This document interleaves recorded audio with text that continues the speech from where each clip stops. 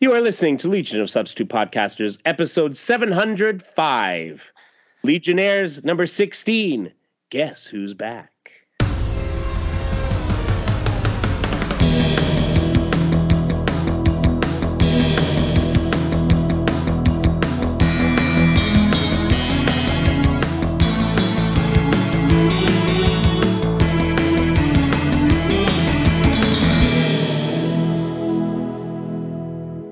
And welcome to episode 705 of Legion of Substitute Podcasters. I am Paul French, and today I am birthday party boy.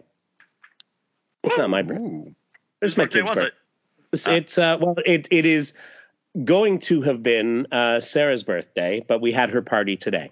And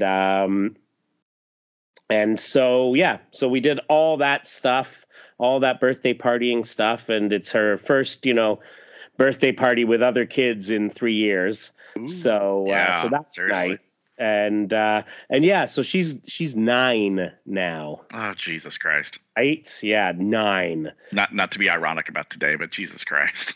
Right. Well,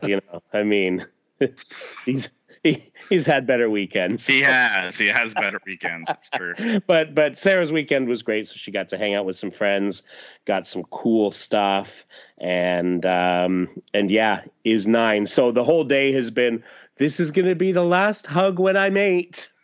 Oh, Jesus. She's been milking it. So she's learned well. So so birthday party boy. And there we have it. Indeed. Over to you, sir. Oh, hi, everybody. I am Darren Noel, and tonight I got a whole bunch of stuff done on Jesus' birthday. Praise the Lord. Mostly what I like to do on Easter Sunday is watch women who've never watched Steel Magnolias cry a lot on YouTube. It's fun. And that happened a little bit today, but no, I did some housework because I had to, because I was sick all last week. Waffle House did me wrong, and I lost 8 pounds. Oh dear. Not in a constructive way. No, I would recommend. But hey, 4 more. The Waffle House diet is not the one to go with. No, it is not. It is. Yeah, I'm cleaned out. I am. They are, however, going to recommend it as preparation for a colonoscopy. White glove treatment, baby. That's what's going on here. So I messaged the guys last week. I was like, I'm not feeling well. I don't think I should be on the show. And sure enough, like around 11 o'clock, I turned into Regan from The Exorcist. Yay!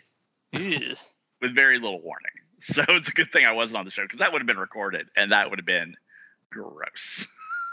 And it would have been like, again, I gotta edit. Yeah. So it was a good thing I wasn't here. What did we do last week anyway? What issue was it? It was like a week ago. Valor. Oh, it was a Valor? No, it was Legion of Superheroes. Legion. You're right. I'm listening to it in my car right now. I should have eaten Waffle House. Legion number 50. Going to do Valor. Now Valor's next week. I would have missed it. Oh well. But that's been me this week. So there you go. Over to you, Mr. Travis. Hey everybody, this is Travis Ellsworth, and this week, sort of similar to Paul, I was birthday lad. It was my birthday this weekend. Oh, and happy birthday! Indeed. Thank you. Birthday. And the most important thing, I didn't do anything too wild, or I'm too old for that nonsense. But the most important thing is I wanted Mexican food for my birthday, and I got Mexican food 2 days in a row, and I have eaten my weight in enchiladas, and therefore it was the best weekend ever. Well, there you go. Yeah. That's all I wanted was enchiladas, and that's what I got, so I'm happy. Happy and full. Are there any decent Mexican food places there, or just adequate? There's some pretty good ones. I'm not talking about any chain things. You got to go to like originals around here. You gotta go to Taco Bell, right? Yeah, I don't. No, I generally don't trust Tex-Mex or Mexican food east of Texas or north of Texas. but that stretches out to Southern California. I don't know if you've heard, Michael, but there are Mexican people who have migrated northern, yes, and eastern and western of Texas. I don't necessarily trust them, but I am willing to be opposed to them so that I can trust them. That's very giving of you, sir. Anyway, over to you, Michael. All right. Well, this weekend, hi everybody. I'm Michael Grabwa, and this week I am Wilbert Harrison lad.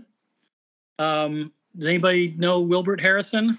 No, he's probably only known in Texas. Yeah. No, he had certainly not east of there. He had a number one hit in 1959.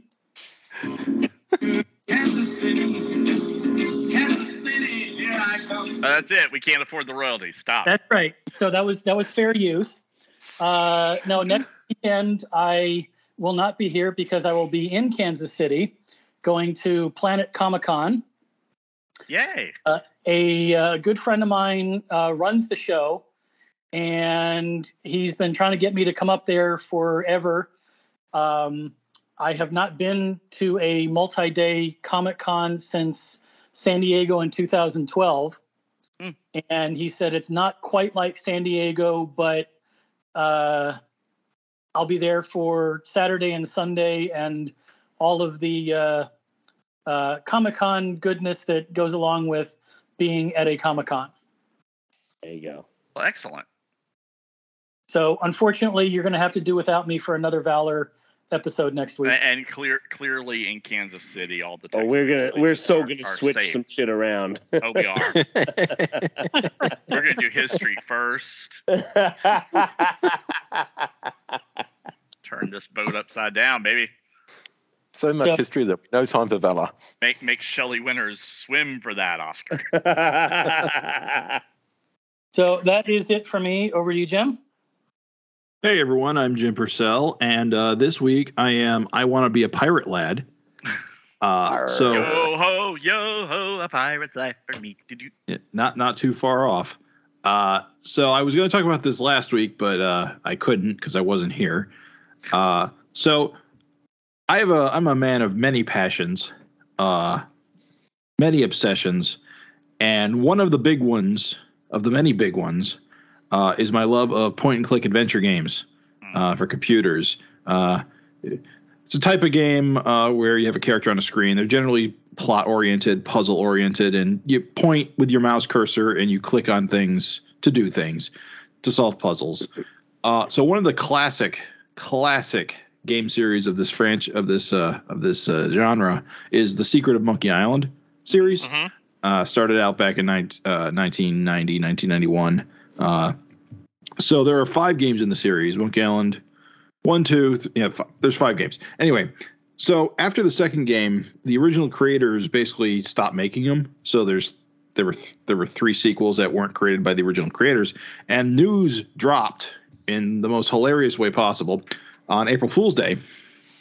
So the original creator, who has had a running joke for the last 18 years on his blog that he doesn't celebrate April Fool's Day.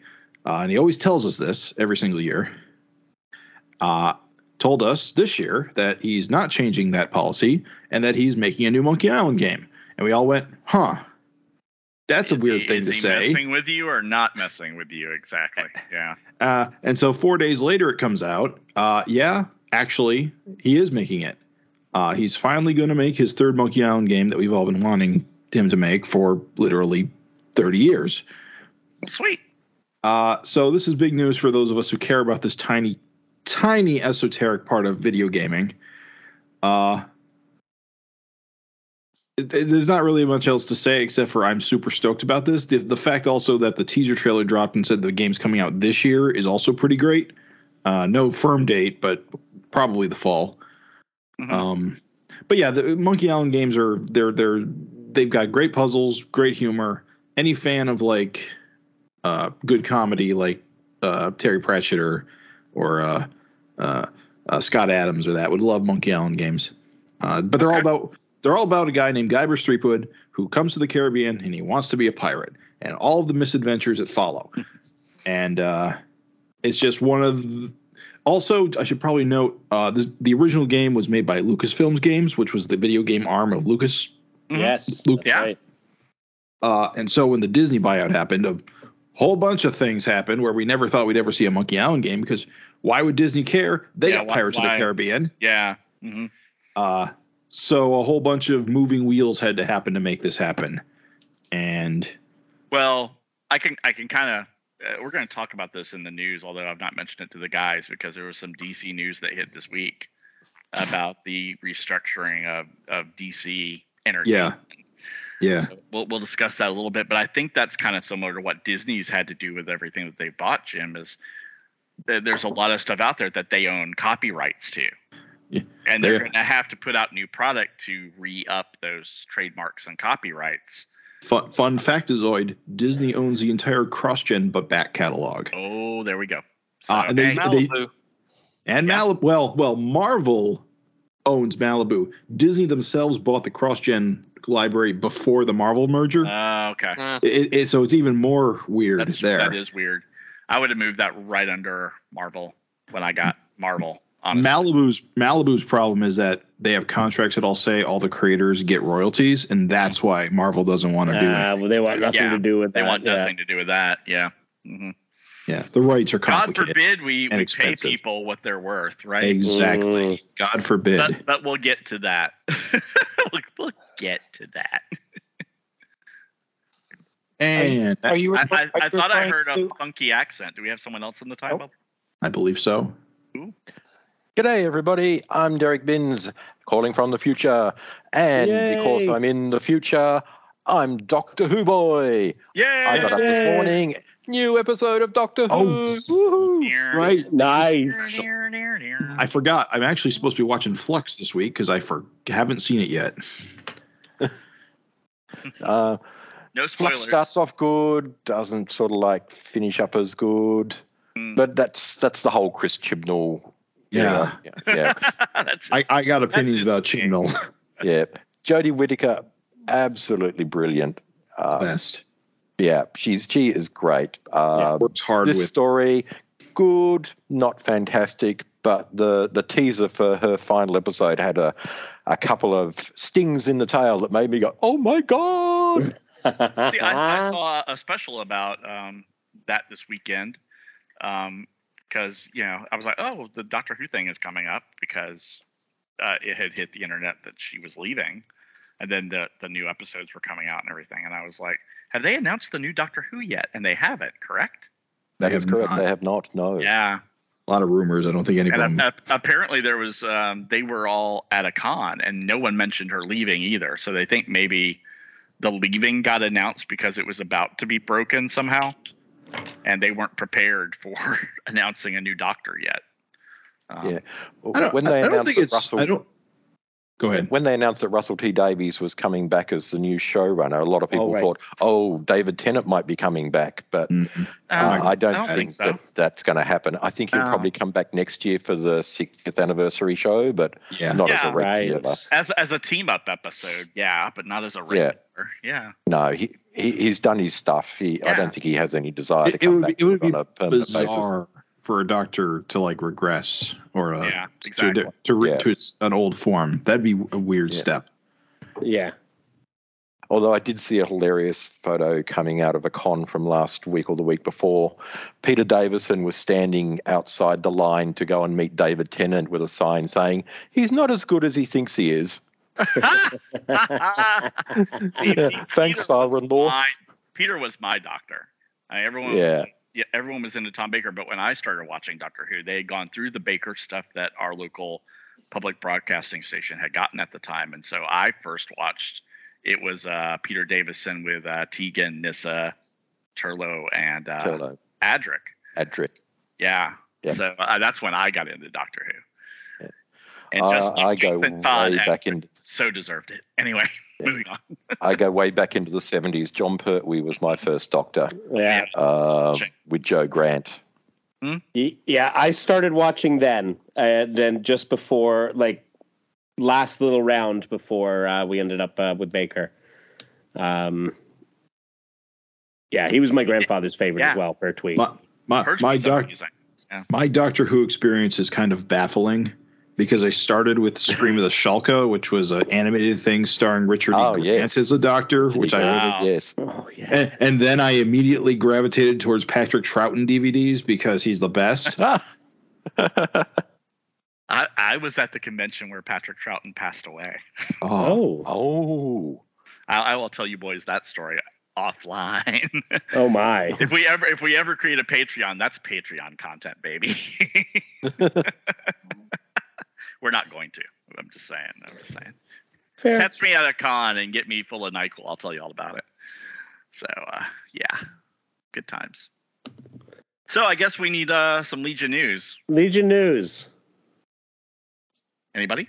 The only Legion news I'm aware of is that DC is introducing Dreamer from the CW shows into the comics in the John Kent series. Oh, okay. So let me ask this, because I didn't watch the Supergirl show. Mm-hmm. Is she a member of the Legion or just an ancestor of a member of the Legion? I didn't watch it either, but I believe she is an ancestor. Yeah, she is. Is how they were.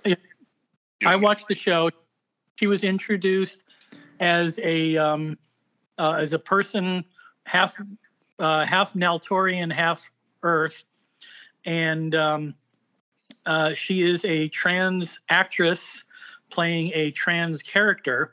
Mm-hmm. But she was introduced as Nia Nal. And then when Brainiac 5 came back from the future, he said, I worked with your descendant, basically. So she is Nura Nal's ancestor on the show. So she is not a member of the Legion? No. Correct.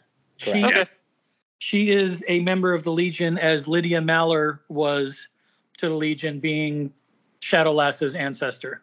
So she's a member of LEGION? If that exists. Not yet. She was a member of the DEO, but not the LEGION. Those are two different groups. Yeah. That's why they use different letters. Very cool. All right. Wasn't there a solicitation? Yes. There was. No. Yeah. Okay. Travis posted it, so it must be true. Was it issue number 5? Was it 5? I think. Yeah. I can read it if nobody else has. Yeah. I don't have it pulled up. All right. So Justice League versus Legion of Superheroes number 5, written by Bendis, art and cover by Scott Godlewski, variant cover by Travis Moore. On sale July 12th, with the reveal of who is behind the great darkness, that's lowercase, that is tearing the galaxy apart. The Justice League and Legion of Superheroes are at odds over how to handle the incomprehensible evil that has brought them together. The time-spanning epic stars all your favorite superheroes from 2 different time periods. Batman, ! Saturn Girl, Superman, Brainiac 5, Naomi, and dozens more race into battle to save the galaxy from being pulled apart. But at what cost? Will everyone survive this? ? Wow. So there you go. Place your bets. Well, aren't they about to kill off the Justice League? So, Justice League's dead. I would guess the JLA will survive this story to die in that other story. Yes. Yes. Sometimes the publicity machine gets a little ahead of them there. And will die and will always and forever be dead. They'll never return. Isn't it rumored or something that's like the Legion or the Justice League from a different timeline or a different Earth or something like that? Probably. I mean, honestly. I have not heard those rumors, but who knows? Yeah. The JLA will continue to exist. I mean, that's... What? Yeah, I know. Shocking. Wait, I've never read a comic. What do you mean? Never read it. They said they're going to die. This is it. This is not a fake ending. This is not an imaginary story. Also, the imaginary stories, kids. Anyway. I think it was announced this week that the Who's Who omnibus, which contain Volume 2, which contains Who's Who in the Legion, was supposed to come out this week, but it's delayed till July. Well, that works out for my paycheck, so that's good. Yeah, they're still having printing problems, and every comic's being delayed nowadays. Mm-hmm. Yeah. It's a paper supply chain issue. Yeah. So, but that's okay. We're patient. We waited, 4 years for JLA Avengers #4, so it's fine. Was it that long? It was a while. Yeah. It wasn't that long. It wasn't that long. It wasn't that long. It wasn't that long. There's some comics I'm still waiting decades on, so yeah, plausible. Yeah. In the last little round of oh god, what was the one? Cassidy and Ellis. Planetary. Planetary, yeah, that one. Yeah, that was forever. At least, yeah. Yeah, I think once it becomes decades, it's pretty clear that it's not actually coming out. Never say never. And sometimes new JLA Avengers. I said pretty clear, not 100%. I had to do a quick check because I was curious. That Planetary issue gap between 26 and 27, the final issue, was 3 years. Wow. Well, 3 years is 3 years. To be fair, though, Saga just came off a 3-year hiatus as well, so I've been waiting a while on that one. But they actually took a hiatus. And yeah. They planned it. A lot of books take "quote unquote" hiatuses. Yeah, but it's whether or not they intended to. Yeah, sure. Still waiting on the 1963 annual from Image. Okay. And you sit over there and keep waiting, sir. Any day now. There may be a weird thing with that coming out. Oh yeah. Yes. Don Simpson's working on it. Indeed. Interesting. Well, sticking it to somebody. Weirder things have occurred. So. Interesting. So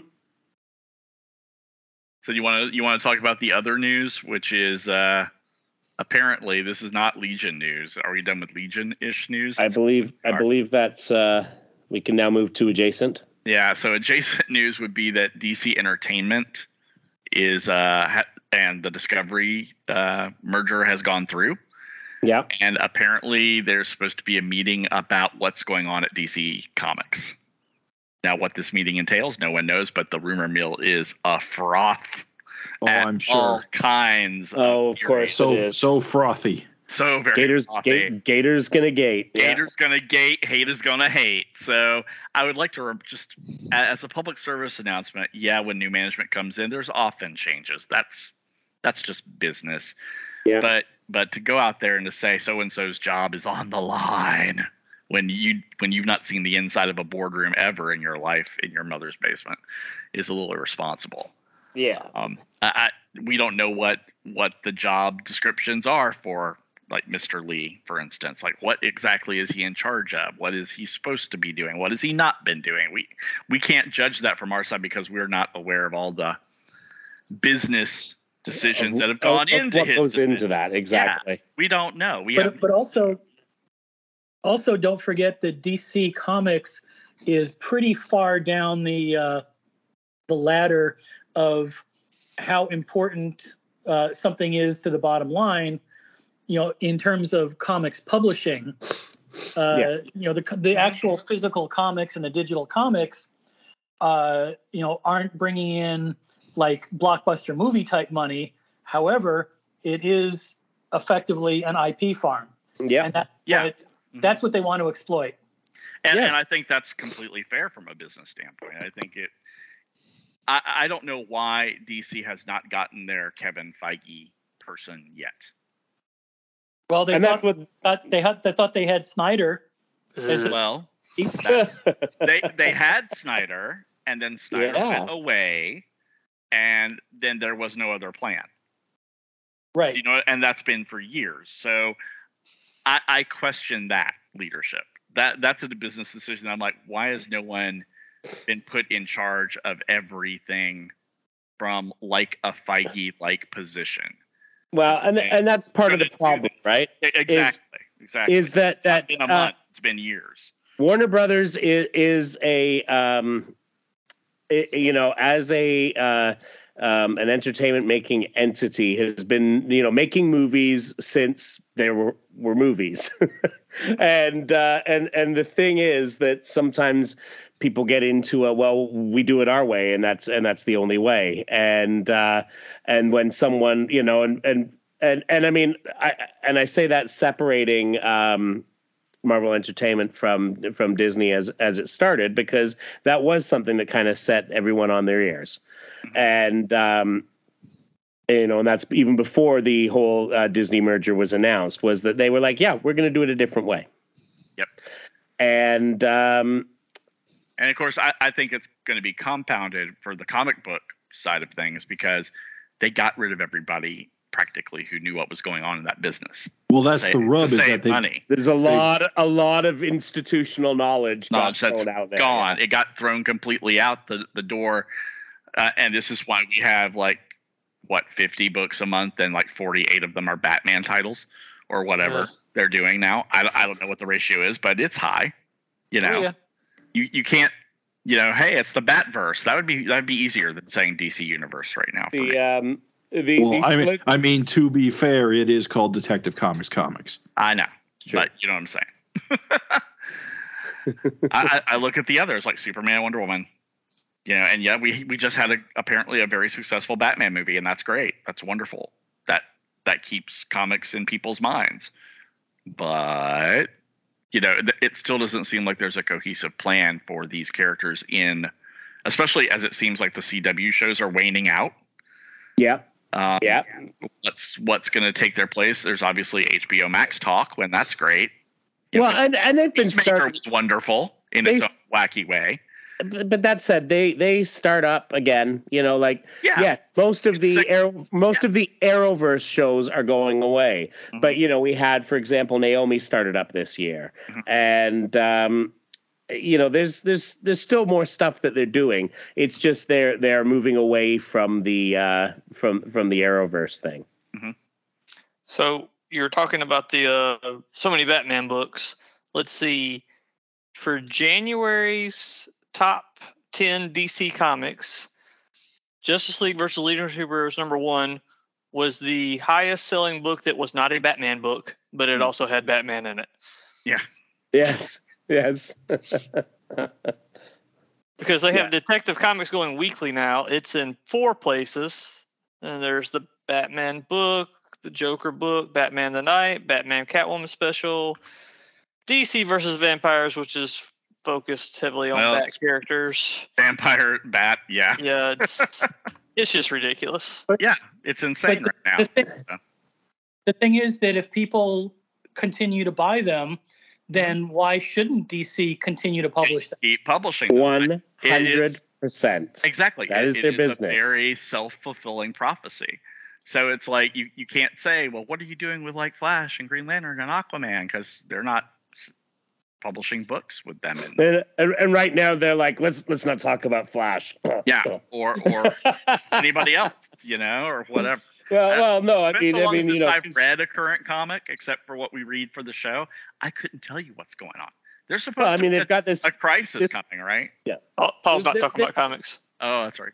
Sorry. Yeah, no, I meant the whole Ezra Miller thing. Right.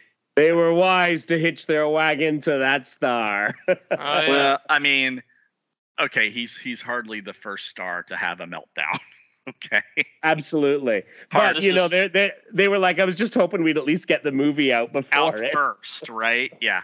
So God bless them, but that wasn't his first meltdown either.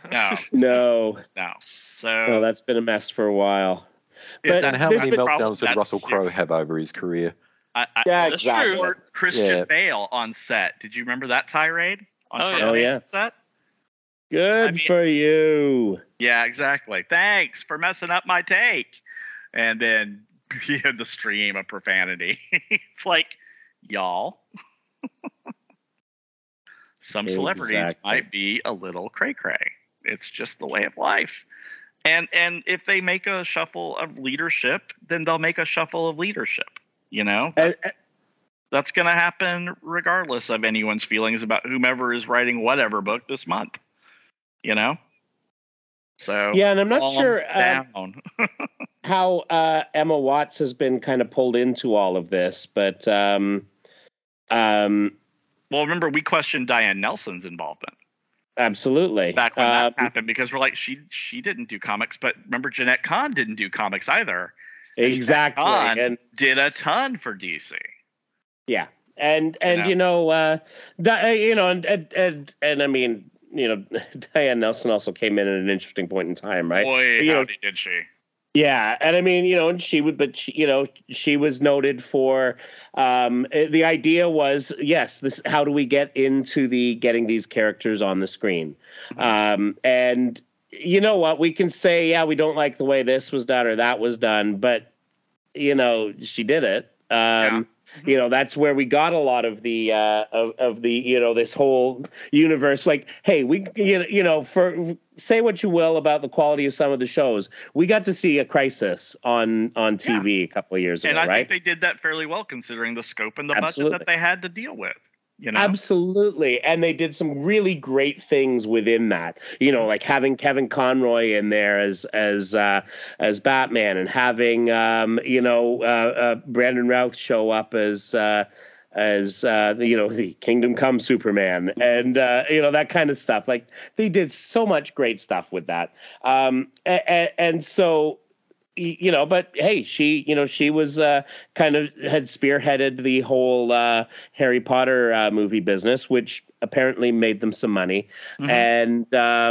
And that's why they gave it to her and said, "Here you go, fix this." And absolutely. And there was but there was a lot of other stuff going on. Yep.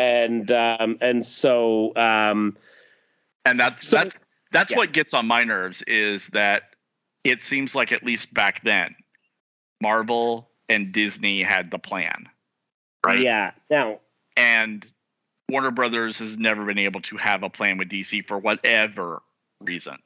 The other problem with that, though, was that hey, we want you to run this business overall.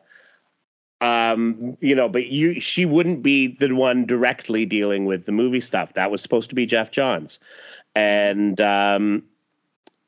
there's been, mixed things on how that went. So I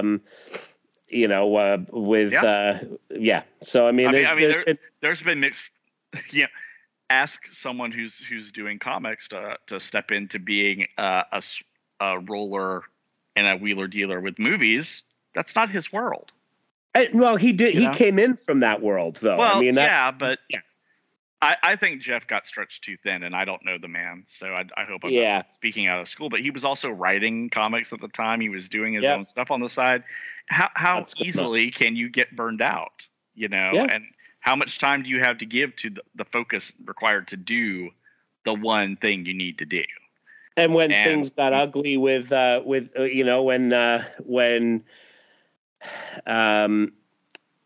it came time to, we got to fix Justice League because Superman v Batman was a thing. Yeah, that thing happened. Yeah, and so they tried to right the ship, and it was not easy to do so, and so hey, I don't envy anyone this business, not at all. But one of the people that Zaslav, who is the head of this whole sort of Mishigas here, David Zaslav, he's the head up of the Discovery. The Discovery Cinematic Universe, and it's not that. But the Detective Comics Cinematic Universe. Yeah, the person whose name keeps coming up is this Emma Watts, and she has done things like she was involved in production for Night at the Museum, Greatest Showman, Bohemian Rhapsody, The Martian, Deadpool, Logan, Avatar. And has been dealing with a lot of this of the Ryan Reynolds Netflix stuff that's been going on, where he seems to have a new movie out every 10 minutes. What's up with that? He's got a deal, and it's like I get to make money. Yeah, I get to make money, so I'm at work every day. See you later, Blake. So, yeah. So, anyway, so who knows? I'm just saying. I hope whatever happens, whatever changes happen, I hope they figure it out, because I would just like to see my characters on screen with such respect as the Marvel group has got. Yeah. And I think they just they've had some good movies, no doubt. They've had some stops and starts. They've had some great casting choices. Yeah. It just seems like they can't put the vision together of where the story needs to go. Yeah. So I hope that they figure that out and get it going to a place where it is at least, successful and satisfactory to every fan as much as possible. So. All right. And that's it for that. So who's reading tonight? Welcome to MovieCast, everyone. Yeah, exactly. All right. Hey, Derek, you going to take us through this one? I certainly can. Yay! Woohoo. Woohoo, indeed. Legionnaires, number 16. Guess who's back? Travis, who are the artists on the cover, please? Adam Hughes, Carl Story, and Tom McCraw. Cool. So we have... It also... Oh, sorry, go ahead, then I'll give my comment afterwards. Okay, so the cover is 3 people in Legionnaire costumes who we will recognize as Dream Girl, Bouncing Boy, and Starboy, but who are not in current Legionnaires continuity. And Dream Girl is looking over her shoulder at us coitishly with a rather revealing costume, whilst Bouncing Boy and Starboy have their backs to us. And I was going to point out that the title on the cover here, Guess Who's Back, also recalls the cover to Legion number 40, which had someone who looks like Wildfire with the caption, Guess Who's Back also. Oh, that's right. Yeah. Yes. Mm-hmm. Yes. Good point. That one was lies, though. Yes. And this, while this is a great cover, it does spoil their appearance in the story. But, what you gonna do? What you gonna do when they come for you? Yeah. Okay, so we open up. We have a splash page, and the title of the issue is Saved by Zero. I wonder what this Zero could be. And we have a story by Mark Waid, pencils by Chris Gardner, inks by Dennis Kramer, colorist is Tom McCraw, letterer is Pat Brosseau, the assistant editor is Mike McAvenny, and the editor is Casey Carlson. And we have captions that are describing what's going on. Tokyo is falling up. Seconds ago, a sudden domequake rocked the city, blowing the generators that lend gravity to an entire city block and rocketing 24 lab techs into the sky. Fortunately for them, help is on the way. And it is help in the form of Inferno and Chameleon and Andromeda and Livewire and the knees of Leviathan. Before we go on too far, I just want to say in advance, I love the art in this issue. It's great. Cool. Yeah, I quite like it as well. Yeah. Whereas I'm not fond of it, but that's my deal.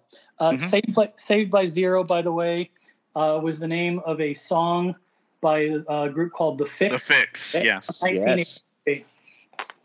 Saved by Zero. Yes, that one. But don't sing anymore, or else we have to pay royalties. That's it. Yeah, that's it. Fair use. The Legionnaires are flying to the rescue, and Inferno says, "Again with the quakes. Is it just me, or are they coming faster and harder?" Oh Cam says, God! Seriously, seriously. Cam says, "Don't worry about it now, Inferno." And Andromeda grabs one of the floating techs, and she says, "Right, priority is to pull these techs," and she flies and grabs another one into a gravity zone. And Inferno grabs one by the belt and says, "Gotcha." Livewire has picked up a third or a fourth one and says, "This is the last of them, Cam. Everyone's safe." And the tech says, "Are you kidding? We're not. The problem, look, it's our fusion power sphere. Null gravity has ripped it into free fall, and the fusion power sphere has scrunched out of the ground and is rising towards the dome. Holy grife, cries out Leviathan. That baby's nuclear. If it hits the dome, the whole city will go up. And we've got Chameleon says, Leviathan, follow my lead. We've got to size up. And Leviathan grows, and Cam turns into a big hulking creature. We've got to pull down this nuke tank now. And they grab hold of it. Leviathan says, no good, not enough power. Andromeda, push. And she comes in from the other side and lends her strength to the problem. Can't. No leverage. If I shove any harder, I'll punch right through. And all three of them are floating up on the dome, on the power sphere towards the dome. And Leviathan says, "Dome's coming fast, without more force." And there is a mysterious white flash of light. And then Leviathan continues, "We haven't a prayer." And then a hand from off panel with purple Kirby crackle around it says, "Don't worry, team. You need gravity. I've got your gravity right here." And the fusion power sphere slowly descends back to the ground. And our Legionnaires look on with respectful looks upon their faces. And Cam says, "There's one Legionnaire I couldn't do without." I'll say, this isn't the first time Inferno says that Starboy saved the day. Woohoo! And there's our new Starboy in a purple and gold costume. I quite like this costume, I think. Yeah, I think this is a really good update of all of Tom's previous costumes in one, really. Yeah. Combined everything. Mm-hmm. Yeah.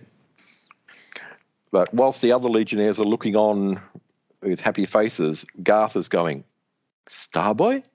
But. I want to point out, by the way, on the last page that that mysterious white flash. Remember last week the timequake that happened in Valor number 20? Mm-hmm.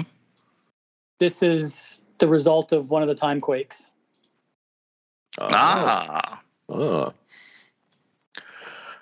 Meanwhile, on the New Earth horizon, a Khund ship is coming in to attack. "Lock target, gunner. Domination lies within our grasp. Let the Earthlings feel the grip of the Khund imp." And suddenly there's a thoom. Arg, that jolt. What caused it? I'm sorry, sir. We must take a drink for the half Cthulhu. Take a sip. The Khundish pilot says, "Not I, warlord.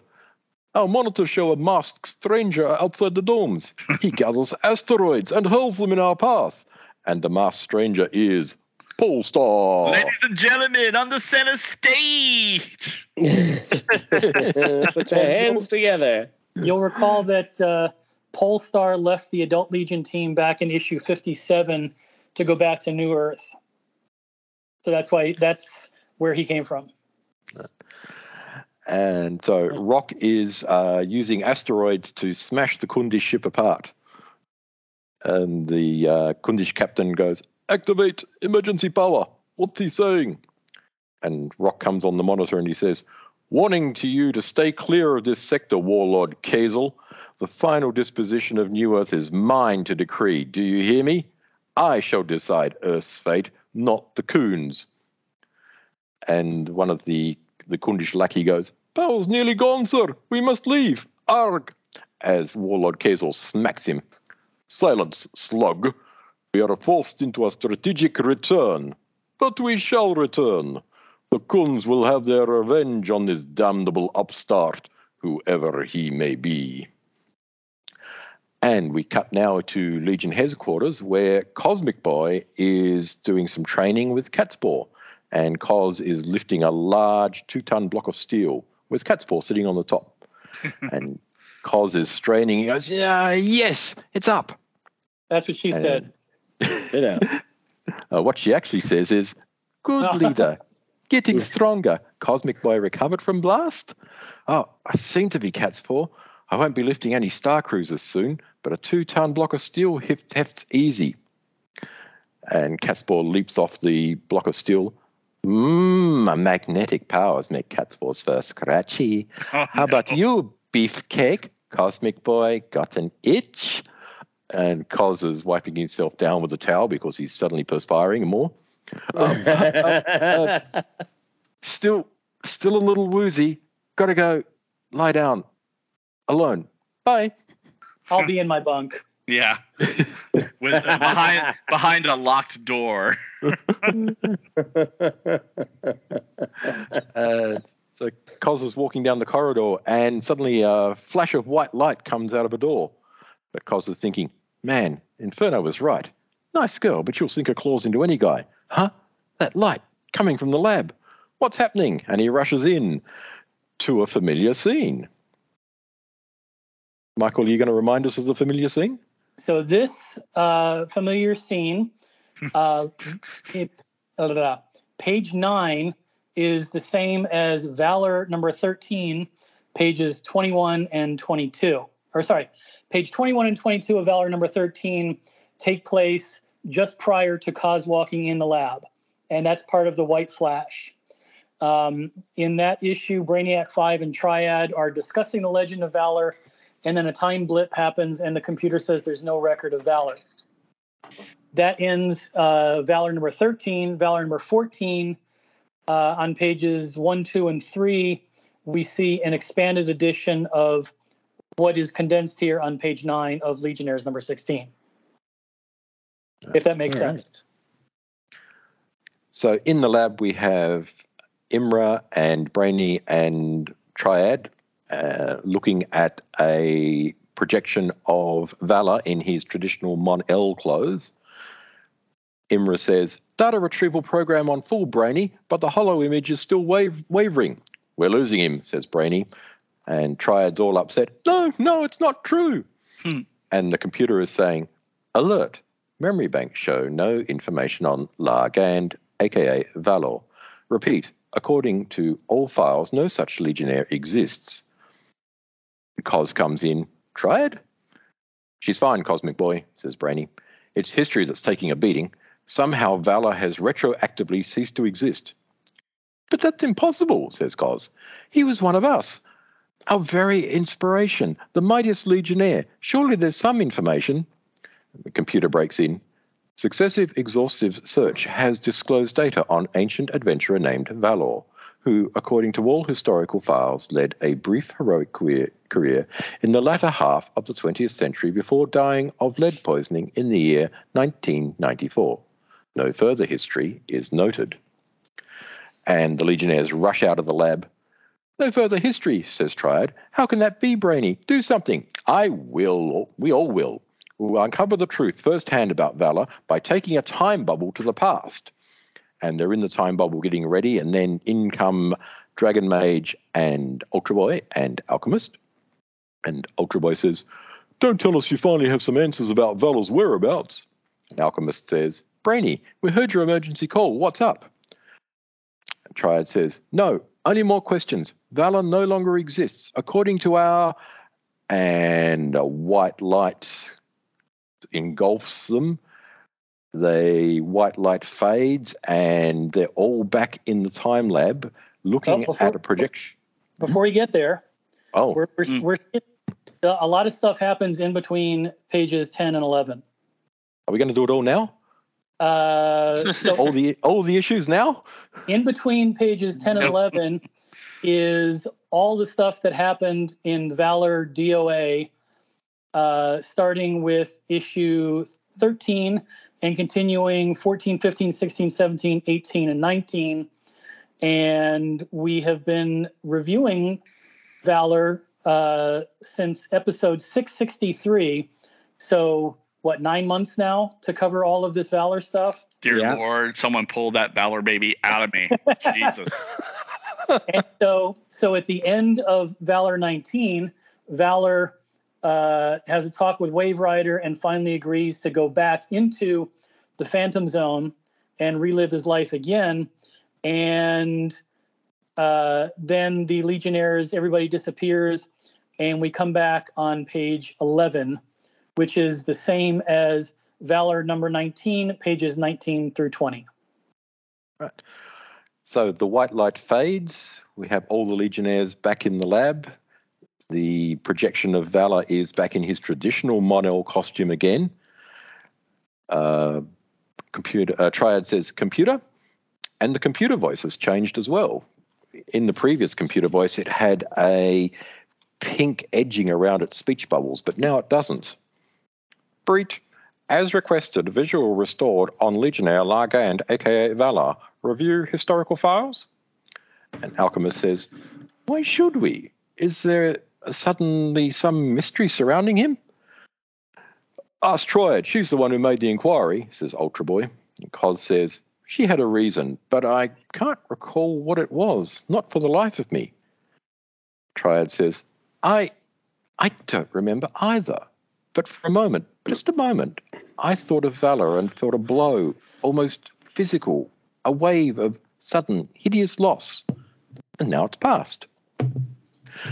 Has it, says the voice of a new person entering the lab, or is it the first sign of a danger yet to come? And it's Dream Girl. What? In a very revealing costume. Mm-hmm. It's a costume / nightgown again from the Nuranal collection. Gown implies skirt, though.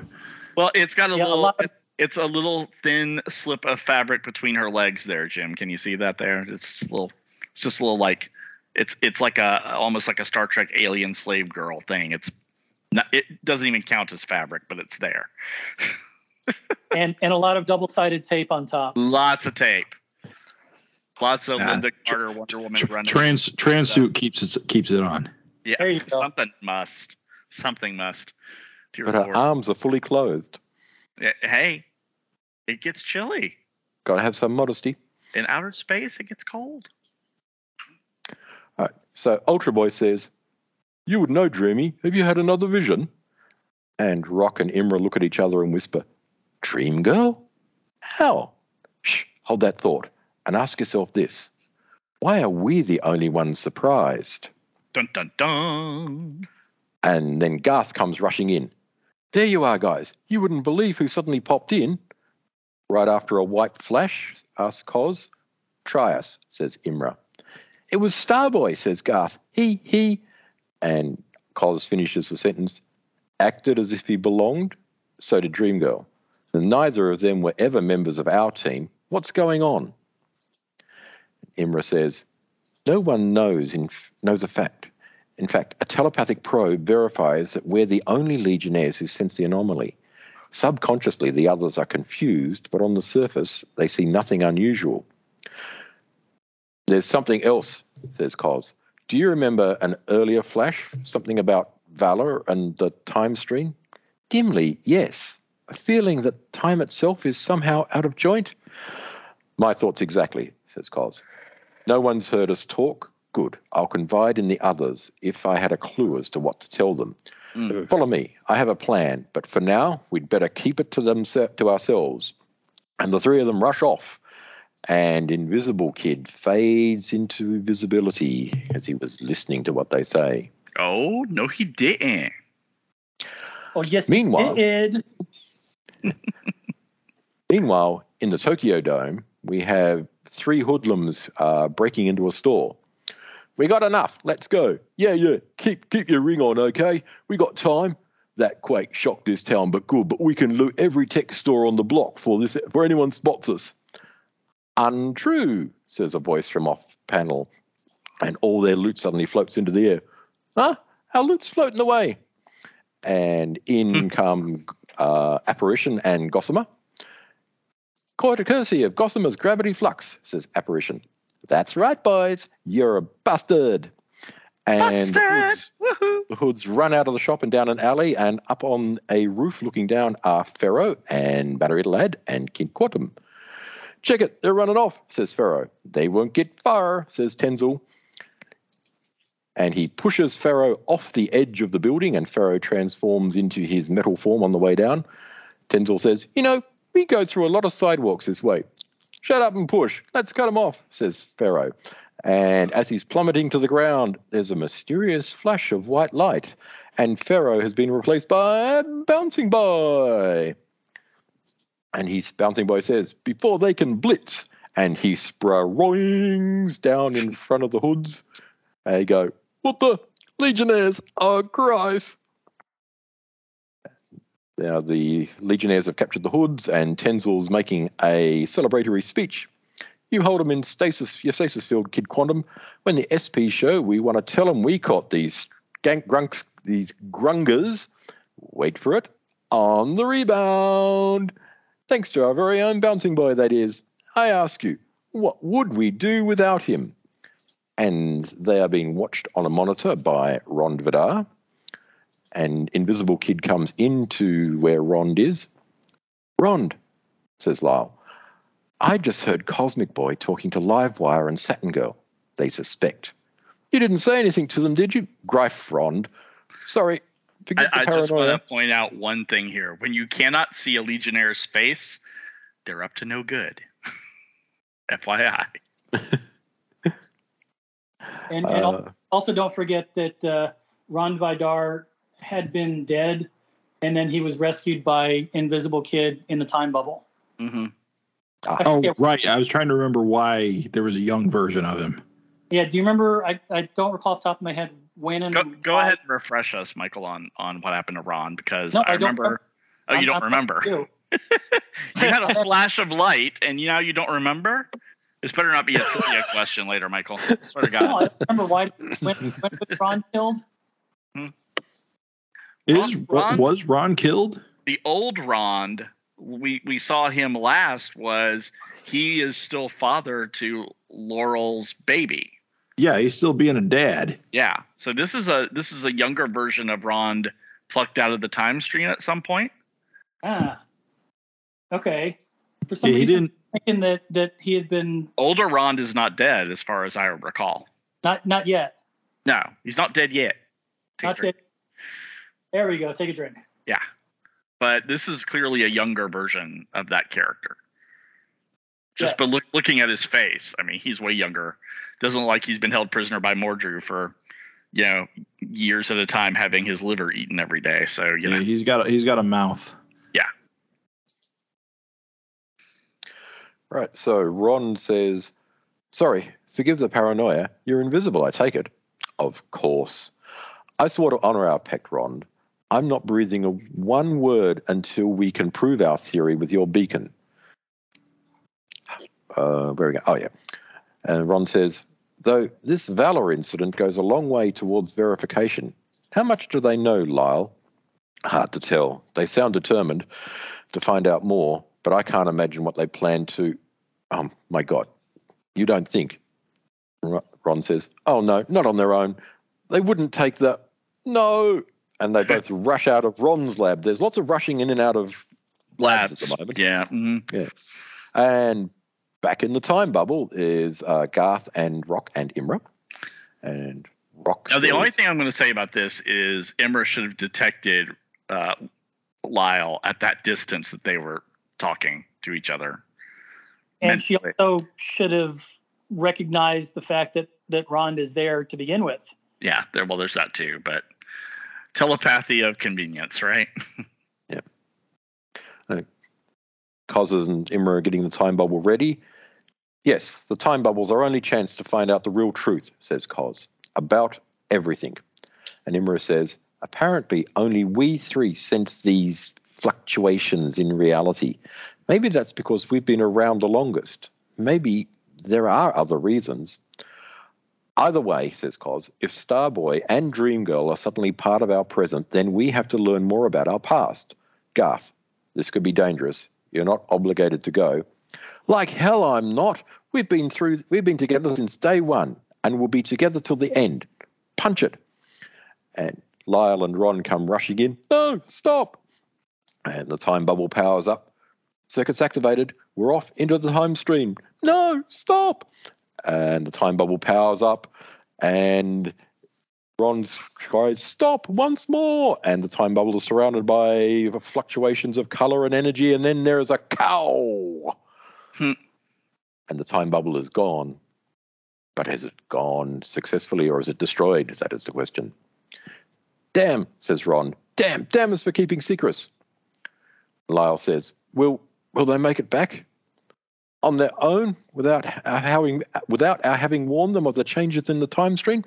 I'd say yes, but I'd be lying. They're gone, Lyle, never to return. And so Lyle and Ron go up to talk to Computo and Shrinking Violet. Computo, Violet, we need to call a full meeting. We have some news.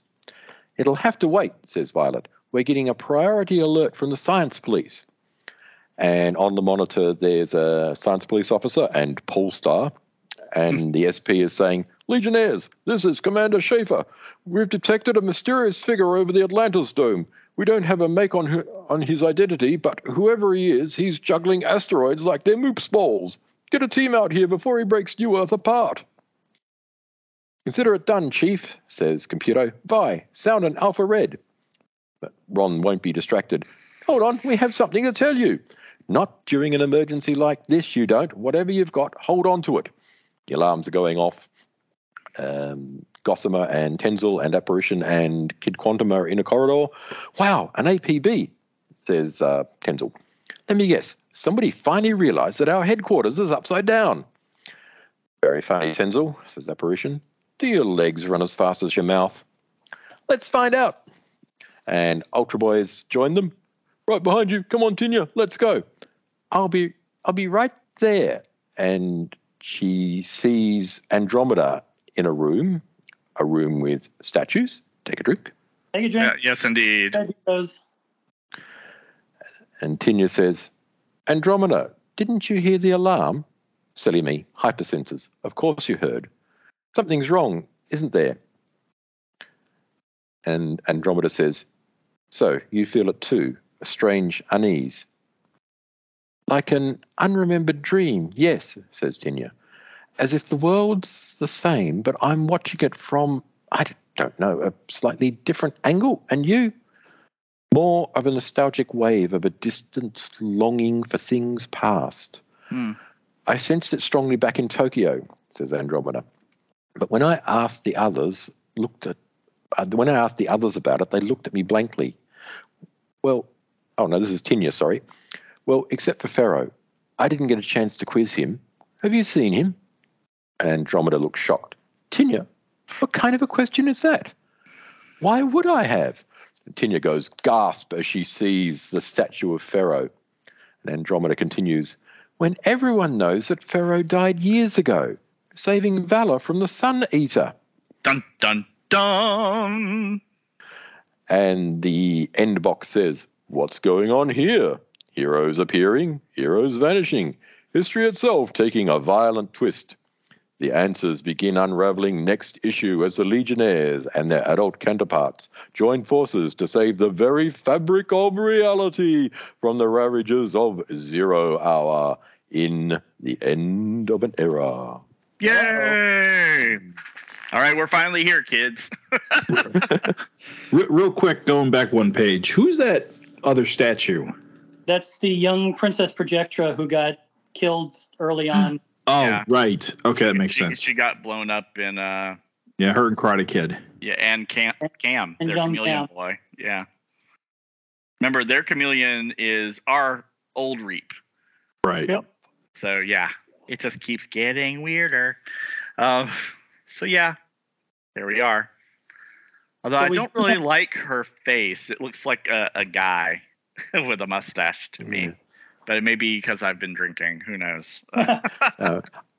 I do find a number of the faces a bit wonky. So here's the weird thing with me. The faces all remind me of how Eric Larson draws faces. Yeah. That's why I like them all. They kind of got, especially during this era, this is kind of how he drew women's faces.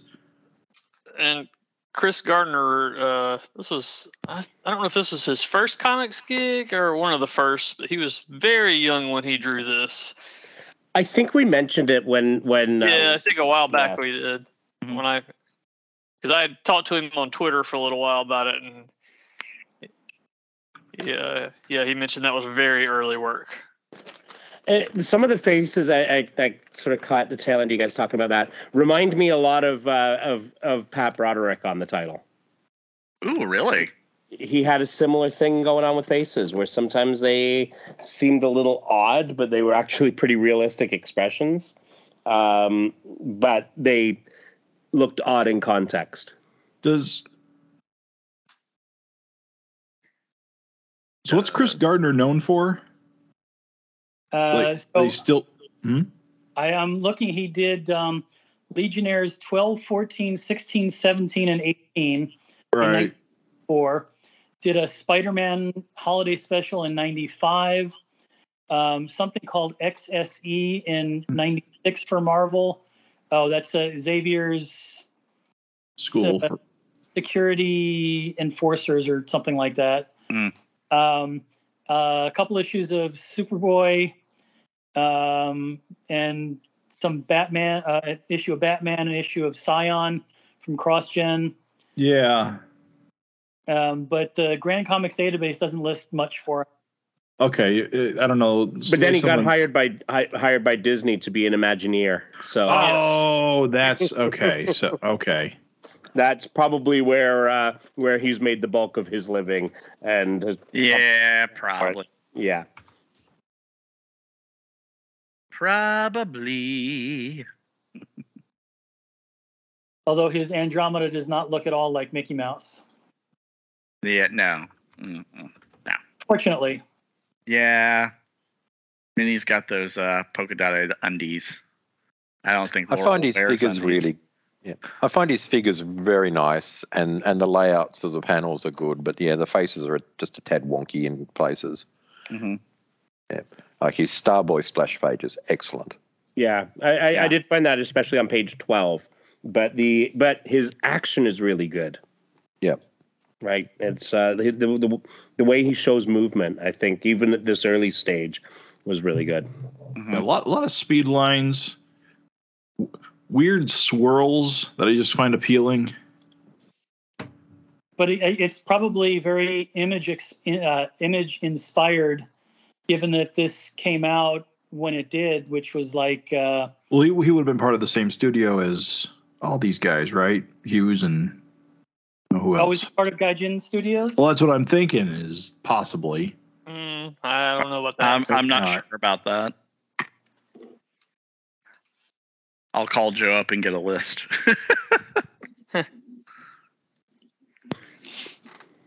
Anyway, he has improved and evolved quite a bit. And if anyone is interested, he's on Twitter at Chris Gardner Art. On Twitter, Chris Gardner Art.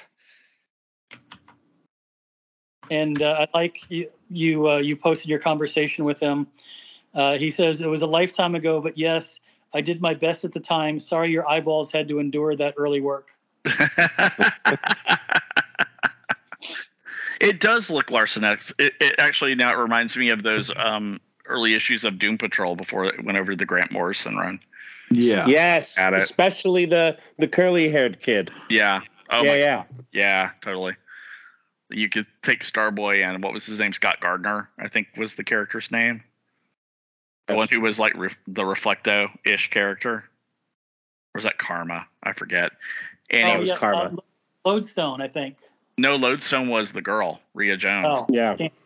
I think Scott Gardner was the guy's name who had. He was, yeah. He and the blonde kid. Yeah. Magma was. Oh, really? Okay. So, but anywho, I still think this is a great issue for introducing some truly interesting subplots that are going to come to a head rather quickly. Oh yeah. Well, you say rather quickly, but we still have Valor 21, and Legion 59, and Legionnaires Annual 1 to cover, plus the LEGION crossover before we actually get into End of an Era. Yeah, but it'll still come quickly. Yes, that's what she said. I have confidence in it.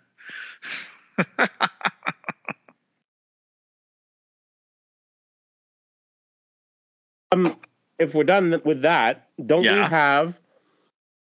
have to get some class into this? Like maybe the class of 75, is it? Well, if you're looking for a group of people with class, you've obviously come to the wrong place. Indeed, but when I think class of 75, I think the Sweat Hogs. So I mean, yeah, Mr. Kate. Yes, this week we are covering the Legion class of 75. The class of 74, which we did last week. To nobody's surprise, the Supergirl sex robot won. Over Deathwish and Officer Braun. This week, we have from the class of 75, Flint Braj, Black Dragon 2, which was Karate Kid's, was his mentor or his father, or what was the story on that, Travis? Black Dragon 2, you remember? Black Dragon was the bad guy. You got me blanking. Did he kill Karate Kid's dad? I think so. I think so. Yeah, that was it. Yeah. That's the guy we're talking about. Then from Superboy 212, Magnolad, Esper Lass, Microlad, and Calorie Queen. That was my very first Legion issue, by the way. Nice. Not include the others since they never appeared again, which was like Phantom Lad and Chameleon Kid and I thought Chameleon Kid did show up one more time. Not the one from this one. You're thinking of Chameleon Chief. Well, I will correct you. Phantom Lad has appeared again. Well, in Who's Who in the Legion, but that doesn't count. No, he has been in a Legion story since this one. Really? Yes.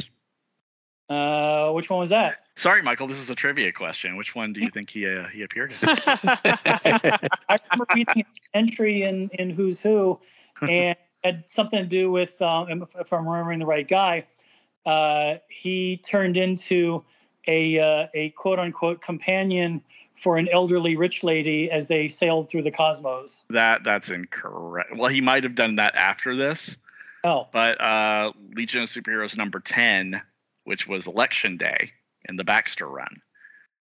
There was a story in there about well, no, not number 10. Sorry, hang on. Maybe it's 12. Looking at the cover, I'm wrong. Yeah, number 12. It's the one where they're trying to fight these organ harvesters, but they keep disappearing. Phantom Lad is the captain of that ship. Oh. And they were the reason why the ship was disappearing is they were traveling through the Phantom Zone to go back to Big Dizzle, and they used Phantom Girl to stop them from doing so. That's right. And Phantom Lad was the captain of that ship. I don't remember that at all. Well, he was never named per se, but you look at him like, yeah, that's the same dude. It's the same dude. And I could have swore Chameleon Kid was like in a random prison scene in a Greg LaRoche drawn issue at some point. Well, I went by the dc.fandom.com page. I don't. And also the DC chronology, and neither of them had it. But if you say it's there, I'm not going to swear to it, but I could have swore he showed up for like one panel in a prison scene that LaRoche drew, or just lots of bad guys. Who knows? I'll double check. Don't worry about it. I do want to say this though. Black Dragon was his father. Yeah, Black Dragon was Karate Kid's father. And yeah, so that's what it was. Okay, he was a criminal. Okay, yeah. Now Hirao Nezumi, also known as Black Dragon, and so his mom was an American secret agent, tried to hide him from the father, and was killed for her effort. And then Sensei Toshiaki, trained by Sensei, went back after him. Yeah, I don't know what. There's too many martial arts stories in my head. And a lot of them are very similar. Yeah, totally. The one that I'm talking about is from Superboy 210. It's the second Black Dragon, who Karate Kid fights in that one. Mm-hmm. Oh, okay. So Black Dragon during the Karate Kid run, and Karate Kid has to fight him, I think, on a rando, and there's like this ice bridge that's melting, and all that sort of stuff. Right. Yes. Anyway, continuing on, we also have Ben Pears from Superboy 214, Leland Macaulay IV, who is a kid here and then turns into a real jerk in the 5 years later run. Phantom Girl's brother, Gamaya Wazo, or her cousin. Mm-hmm. And then from Karate Kid #1, Iris Jacobs. Yeah. And so that is the Legion class of 1975. Cool. Which was very nice time ago. Yes, it was. Yes, it was indeed. It's so far back that it's like, how far back is it, Paul? I have no idea what you're talking about. No, I'm just kidding. No. I mean, it is. It's an important thing that happened, and some people might call it as an event historical. They may call it historical. This road gets longer every time you pave it. Oh, yes, it does. Yes, it does. Gonna milk it. Yeah, to mix some metaphors. Yeah, and but yes, an historical event is what happened, and we know that there are lots of those that come up in the history of the Legion. And I wonder if we were to look at, say, the historical events that occurred within this week in Legion history, I wonder what that would sound like. I think it might sound a little bit like this. So 45 years ago, 1977, Superboy number 229, a team of 5 Legionnaires goes searching for Daragon, the Dark Circle, and revenge for the death of Chemical King. And that was covered in episode 305. 40 years ago, 1982, Legion of Superheroes number 289. The rest of the Legion searches for its 5 members who are lost on an icy asteroid in a cold and lonely corner of hell. Yes. And that was way back in episode 78. Wow. Yeah. 35 years ago, 1987, Tales of the Legion number 349. Reprints Legion Volume 3 number 24. The Legionnaires are driven to distraction, wondering about Censor Girl's true identity, even as the Emerald Empress and the Persuader seek to rebuild the Fatal Five. And that was episode 362. 30 years ago, Legion Volume 4, number 30. 1992, the Terra Mosaic continues. After the assassination of the President of EarthGov, riots break out on Earth, and the Dominators slaughter hundreds. The United Planets anticipates orders for war. And that was episode 606. 15 years ago, 2007, Mark Waid and George Perez write and draw Brave and the Bold, Volume 3, Number 3, The Lords of Luck, Part 3. It's Batman Blue Beetle versus the Fatal Five in a team-up book to end all team-up books. Who's brought these Legion villains into the fray? The Lord of Time, who has pulled in assassins and villains from throughout the history of the DCU. And this one ends on a cliffhanger where Tharok and Batman are merged. Oh my. Yes. They both get better though. That's a bad date right there, kids. Take a drink. Take a drink. He just did it. On that same day in 2007, Justice League of America Volume 2, Number 8, beginning the long-awaited epic crossover between the new Justice League and the new Justice Society, uniting the combined writing talents of best-selling author Brad Meltzer and comics megastar Jeff Johns for the ultimate team-up. The Lightning Saga 5-parter begins with the mystery of who Trident is and how his identity crisis will change everything. And this was way, way back in episode 10. You guys started the podcast at a good time there. Yeah, absolutely. Yeah, we did. And also on that same day in 2007, Legion of Superheroes in the 31st Century, number 1, an all-new series spinning out of the smash hit TV show. To stop the Fatal Five from destroying Metropolis, the Legion travels back in time for reinforcements, because this looks like a job for Clark Kent. Can 6 teenagers from the future help a mild-mannered reporter become the Man of Steel? Or will the Fatal Five determine his destiny before it's even begun? Wow. I think the former is the answer to that one. Fair. 10 years ago, 2012, Legion Volume 7, Number 8. Invisible Kid must chase down the set of thieves who've gotten their hands on some of the most dangerous technology in the universe. Tech that could result in a new dawn for an old adversary. And in the backup, the 3 founding Legionnaires are reunited for a rare night off in 31st century Istanbul. Not Constantinople? Not Constantinople. I don't know why. That's nobody's business but the Turks. Yeah. Okay. And that was episode 188. Moving into the future, way farther than the future we are encountering right now in Australia, 935 years from now, on April 21st, 2957, happy will have been going to have been born birthday for Tinyawazo. Oh, yeah. 20 years later, 955 years from now, Brainiac 5 creates the artificial intelligence Computo. What could possibly go wrong? Runs out of control and attempts to take over the Earth, holding several Legionnaires hostage and demanding that the rest of the Legion leave Earth forever. And one of Triplicate Girl's body is killed. That, of course, was Adventure 342 back in episode 48. And then 10 years after that, in 2987, Element Lad resigns as leader. Polar Boy is elected leader. Brainiac 5 mourns the apparent death of Ron Vidar, while Quizlet teaches Wildfire how to contain his energy without his suit. Cosmic Boy and Night Girl return from their 20th century vacation with the grim news. The Time Trapper has altered 20th century history so that Superboy never existed.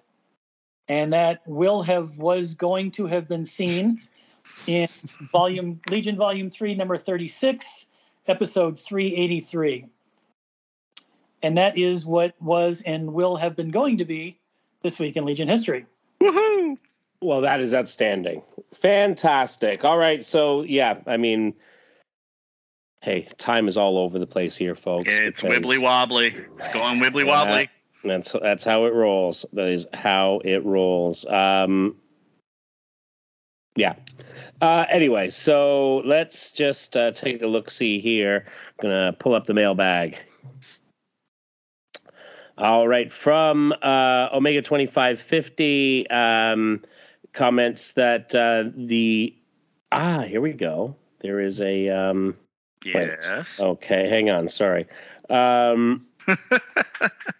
We will vamp. Go ahead. Yeah. Okay. All right. So we got a sort of Stump the Subs message, but I think we're going to get one soon. Now that we have reached Legionnaires 15. So you have a tease of a sub. What mid-season 4 location in Young Justice was a certain Monday character for a grand of years? The Phantom Zone. There we go. By the way, that Young Justice, it's getting good. It's getting good. Yeah. Omega 2550 is with you on this. Every time you mention it, I get a message saying, "Yep, it's great." Just saying. Just saying. So there we go. All righty then, and that's what I got for feedback. But folks, you can send us your Stump the Subs questions, or let us know which wacky Starboy haircut you like best. You can send all of those to us at legionofsubstitutepodcasters@gmail.com. We can hear them over on our Facebook page, which can be found at facebook.legionofsubstitutepodcasters.com. We are on the Twitter. We are LOSP Podcast. And in addition to all those things, you can head over to our website, legionofsubstitutepodcasters.com, where you can leave a comment on this or any episode. And with that, we make our way into the time bubble, but then people keep showing up that we don't recognize, and things are going crazy, and it is very wibbly wobbly, timey-wimey. And we will see you all next week. You know, when one of those flashes of light happens, are we going to start yelling, "Flash!"